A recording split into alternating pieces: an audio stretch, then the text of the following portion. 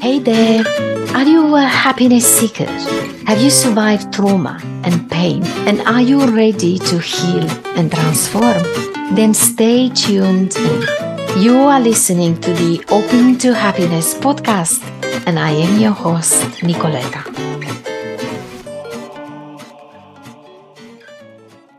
Let's now clarify why you struggle to come to terms with your inheritance. Firstly, what does it mean to struggle to accept your inheritance? It is about accepting with no judgment yourself, the other people in the humanity, the world surrounding you, the cultures, and the invisible strings that seem to squeeze yourself now and again. Yes, like me and all of the others, you are one pixel on the screen of the world. But you are part of this story and you contribute to this story. Whatever the story is, you contribute to that with your actions, with your thoughts, and with the emotions that you entertain and you send out in the world. We spoke earlier how insignificant we are in the universe, but we have a purpose. We matter. And we will see in week 10 what your purpose is, why you've been assigned this path, and where is this meant to take you. You struggle to come to terms with your human inheritance and to accept what is because you learned since you were very little to 1, to believe in what was said to you. 2, to aim to be boundless. 3, to look for expansion. 4, to always want more. And 5, to crave what you don't have, what you can't have. How do you come to terms with life when it's in your human nature to feel impressionable, boundless, and greedy? Clearly, this is not easy. The human nature will surface in all your instincts, drives, and desires. But there is a catch. With awareness, you can actually observe all of these inner manifestations in real time. And in that space of presence, use your choice to acknowledge them and let them be or to act on them. This choice is very important. And whatever you choose, it is all coming on your path to teach you something. And like the Buddhists teach us, to take you out of your pain and your suffering to gain healing. This is taking us smoothly into the missing link in the suffering of the people in our modern society. What is the missing link? I mean, we have this amazing civilized society, and yet we don't seem to be able to be happier. We are, in fact, less happier than ever. The missing link is the understanding that suffering and healing come from the same place. This means that if you know the source of your suffering, you have access to your healing too. But what is the source of your suffering? The science of psychology will tell you that your suffering has a diagnosis. It is labeled somehow, and that its cause is a chemical imbalance, a genetic inheritance, or whatever other reasons.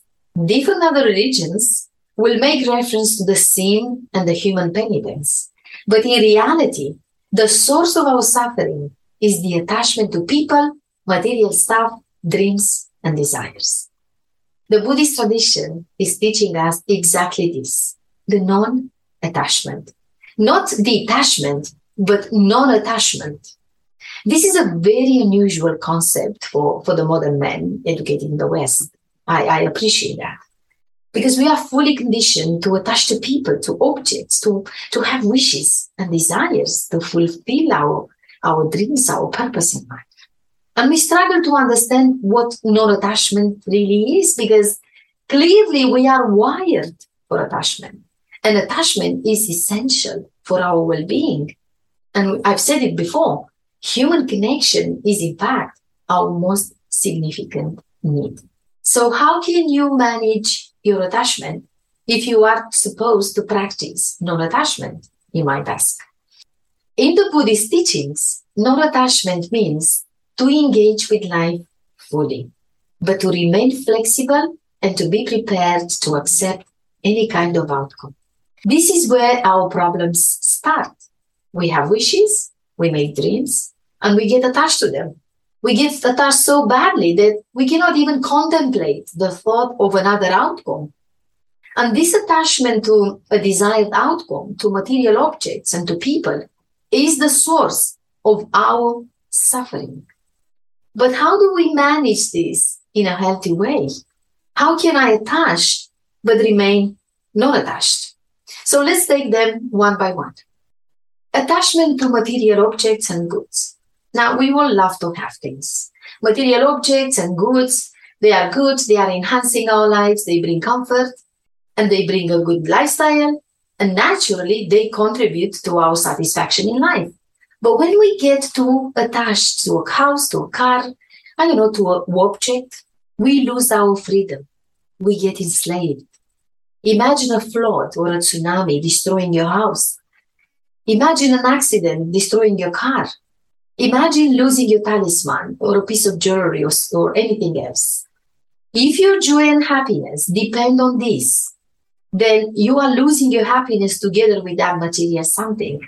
But in reality, there are many houses available to you. There are many cars produced every day, apparently 150,000 each day. And a piece of jewelry can be replaced too. And the same with any other object. So love them for as long as they are part of your life. And just let them go when they are not part of your life anymore, for any reason. It is the same with wishes and desires. Allow these wishes and desires to express themselves and make steps towards fulfilling them. But if they don't happen, if they don't materialize, or they come out a little bit different to what you expected, just let it be that way. You are still the same person, whether your wish comes true or not. What changes is your perception of life.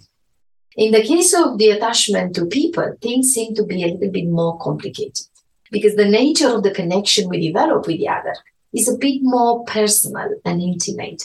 And this makes the non-attachment much more difficult.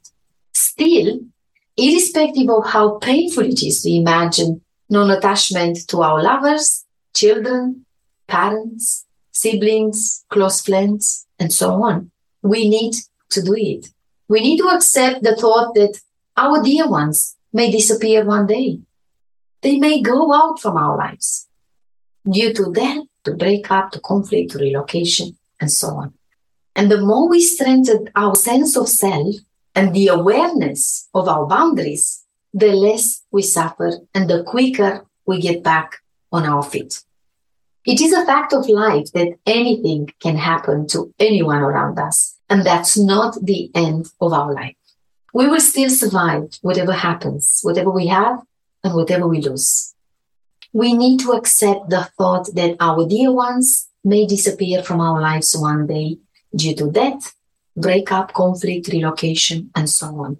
And the more we strengthen our sense of self and the awareness of our boundaries, the less we suffer and the quicker we get back on our feet. It is a fact of life that anything can happen to anyone around us, and this is not the end of our life. We will still survive whatever and whoever we lose. Often, when the boundaries are weak and we live through a relationship and through our role in that relationship, we develop dependency. We cling on the other. And we live our lives in uncertainty. We live our lives for the others, not for ourselves. And this is causing harm not just to us, but also to our partners, because none of us receives what they want from that relationship. If you understand this, it will reduce your suffering in life tremendously, and it will help you open to presence, joy, and happiness. You have listened to the Opening to Happiness podcast. If you enjoyed this episode, show us your love, share, subscribe, or give us a review. Thank you.